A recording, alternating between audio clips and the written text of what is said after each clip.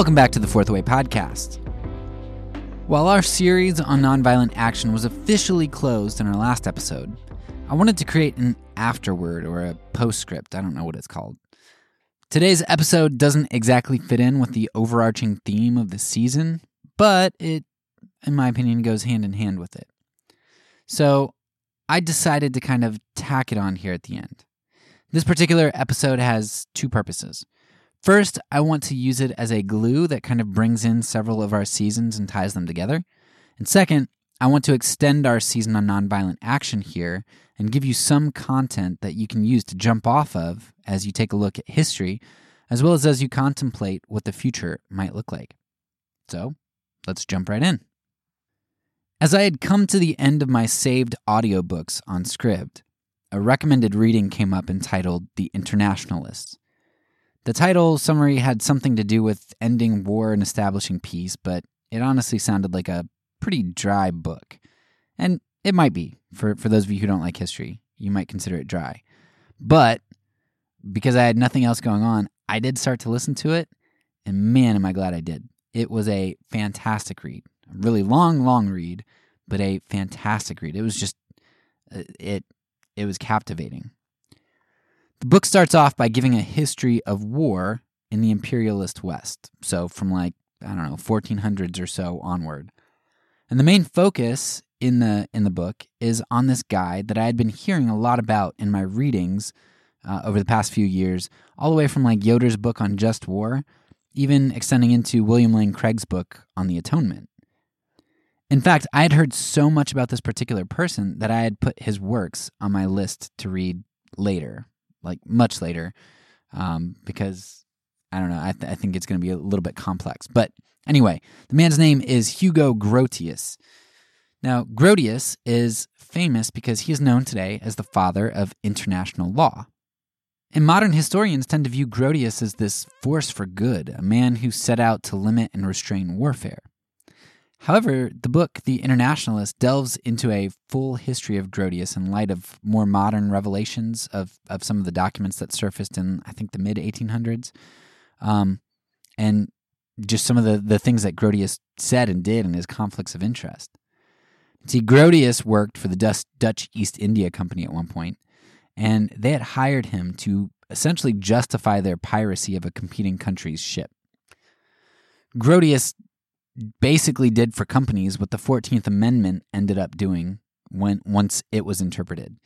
The 14th Amendment protected companies as individual persons, giving impersonal entities personal rights. Grotius kind of ended up doing that for national rights for companies like the Dutch East India Company. And this in turn had significant implications for rights of conquest and for colonialism, which may help to explain why, in part, we saw such a rise in expansionism and colonialism and imperialism. It used to be that if you bought stolen goods, way back in the day, then you as the buyer had to give up those stolen goods if it was found out that they were stolen. For the Dutch East India Company, that obviously, there were some big problems if they ended up being charged with piracy and they had gained all of this stuff and then they came and distributed it to buyers and things. People didn't want this to be the case. So when Grotius basically gave companies kind of national rights, then you started to be able to exploit people without impunity. In getting the Dutch East India Company out of their piracy charges, Grotius ended up shaping the next 400 years of international law and warfare. Land and goods could be fought for, and even if it ended up being determined that they were acquired by illegitimate means, that a country engaged with another country for nefarious purposes, whatever was gained at that time ended up becoming legitimate spoils of war, even if the war was illegitimate, if it was determined at the end. So nations and large companies of large nations had the benefit of the doubt because they had this state-level authority, this autonomy that Romans 13 says that rulers have, right? It's their prerogative, and even if they end up being wrong, it doesn't matter. It was their prerogative. And under Grotius' system, not only were ill-gained items kept by aggressing states or entities considered states or with state authority, but any level of non-neutrality ended up being considered an act of war. If one country traded with another country, but not your country, then your country could take that as an act of war. Neutrality meant treating all nations exactly the same. And we see this doctrine come into play in a very significant way with the Japanese, as the United States at one point initiated what we called gunboat diplomacy in order to get Japan to open trade, right? They had to open trade with us. If Japan was going to trade with even one other nation, then they had to trade with us too.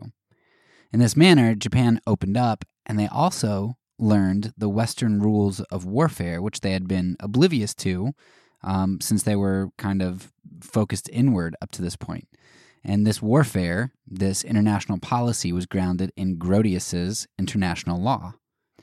Fast forward 100 or so years later, right after World War I, and much of the world had just experienced the worst war ever, and people didn't want to think about war anymore.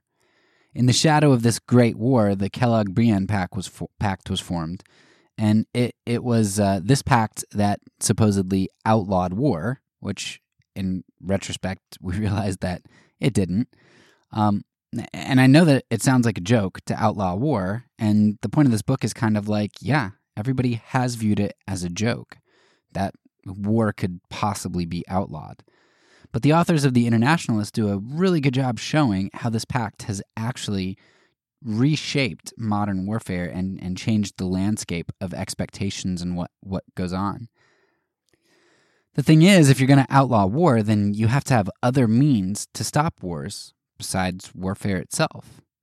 So it was in this era that sanctions and non-neutrality really began to be acceptable, and countries could start not being neutral as a means to kind of chastise other nations, and this began to be not regarded as an act of war. You could actually sanction countries or have different trade policies based on your approval of them, and it didn't signal an act of war. And also, if a nation decided to take a territory through illegitimate wars, then the rest of the nations chose not to recognize this takeover, and that happened several times. One of the most notable was with Japan taking over, I believe it was Manchuria, parts of China. So you just don't recognize conquest, and that can hurt a nation if the international community decides not to engage with them. And if nations engage in inappropriate war, then you just choose to sanction them. And we have a number of countries like North Korea or Iran, which are sanctioned. And while it seems North Korea has kind of resigned itself to that and become its own little island, most countries don't want to be sanctioned, and it hurts them.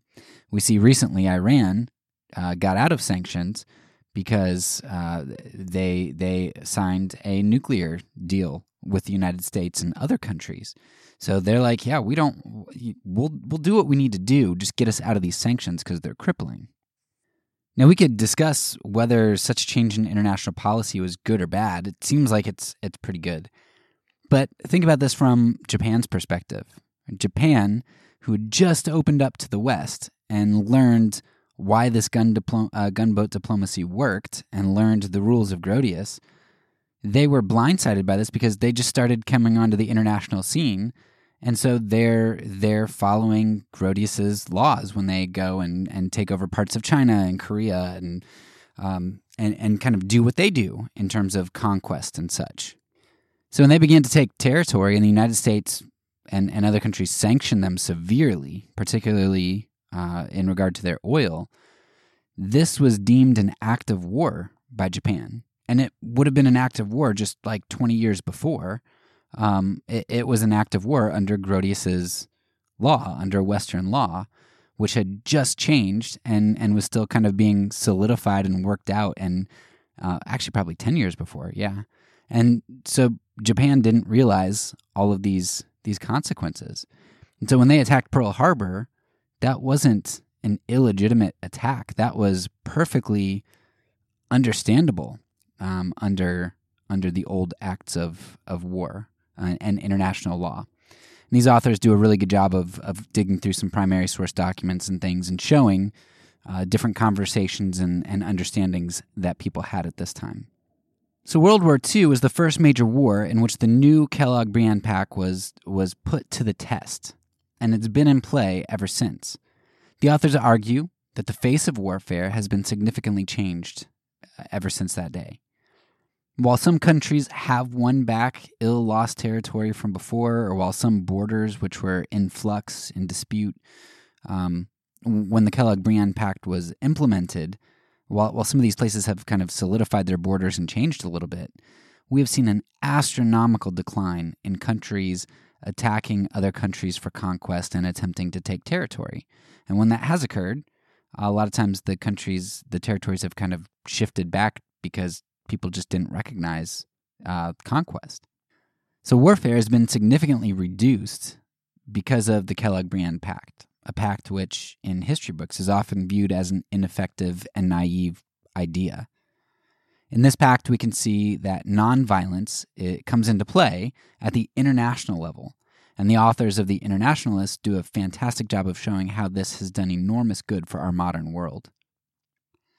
I can't do justice to this book and its arguments in one short episode, so I do want to challenge you to listen to the book, read the book, however you prefer it, and really hear the authors out. It gives a fantastic look as to how nonviolence can work on an international scale. And perhaps we even get glimpses of that in other stories like countries like Costa Rica, where there has not been a standing army since the end of World War II. And while Costa Rica is far from a perfect country, its level of conflict is not any higher than other countries in its region.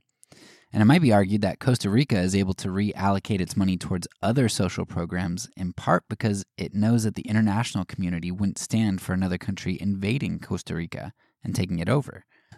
So that international nonviolence allows for nation states, for countries, to implement policies of nonviolence, like Costa Rica's refusal to have a standing army.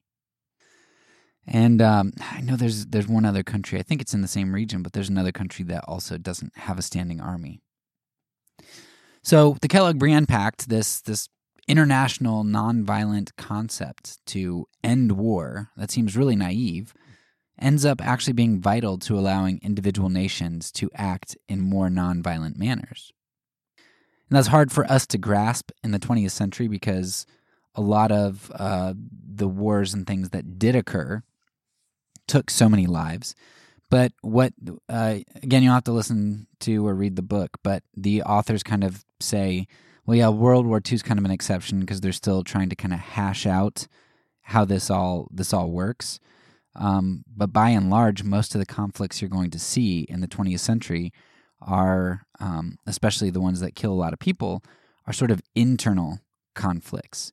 They're not conflicts so much between states. So whether that's China, Russia, you've got those countries killing tens of millions of people, but that's internal. And you see African genocides like Rwanda and Sudan, but even in Africa, a lot of those things are kind of hangovers from the West's imposition of drawing up really bad borders and the conflict that the West kind of created with the way that they went in and mingled groups and kind of caused conflict in there.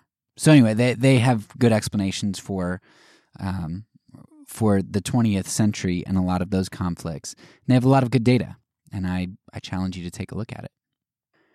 As I stated at the beginning, this episode was going to be kind of a very brief overview, and likely you're going to end this with more questions than you have answers. My goal was just to whet your palate for some bigger implications that are out there besides just individual nonviolent actions within a country. We've highlighted nonviolence from the individual level all the way to the civil group, to the nation, and here in this episode, briefly to the international level. Hopefully you've been able to catch a glimpse at the complexity of the topic of nonviolent action, and hopefully you're going to do some more digging once you leave here. That's all for now. So peace, and because I'm a pacifist, when I say it, I mean it.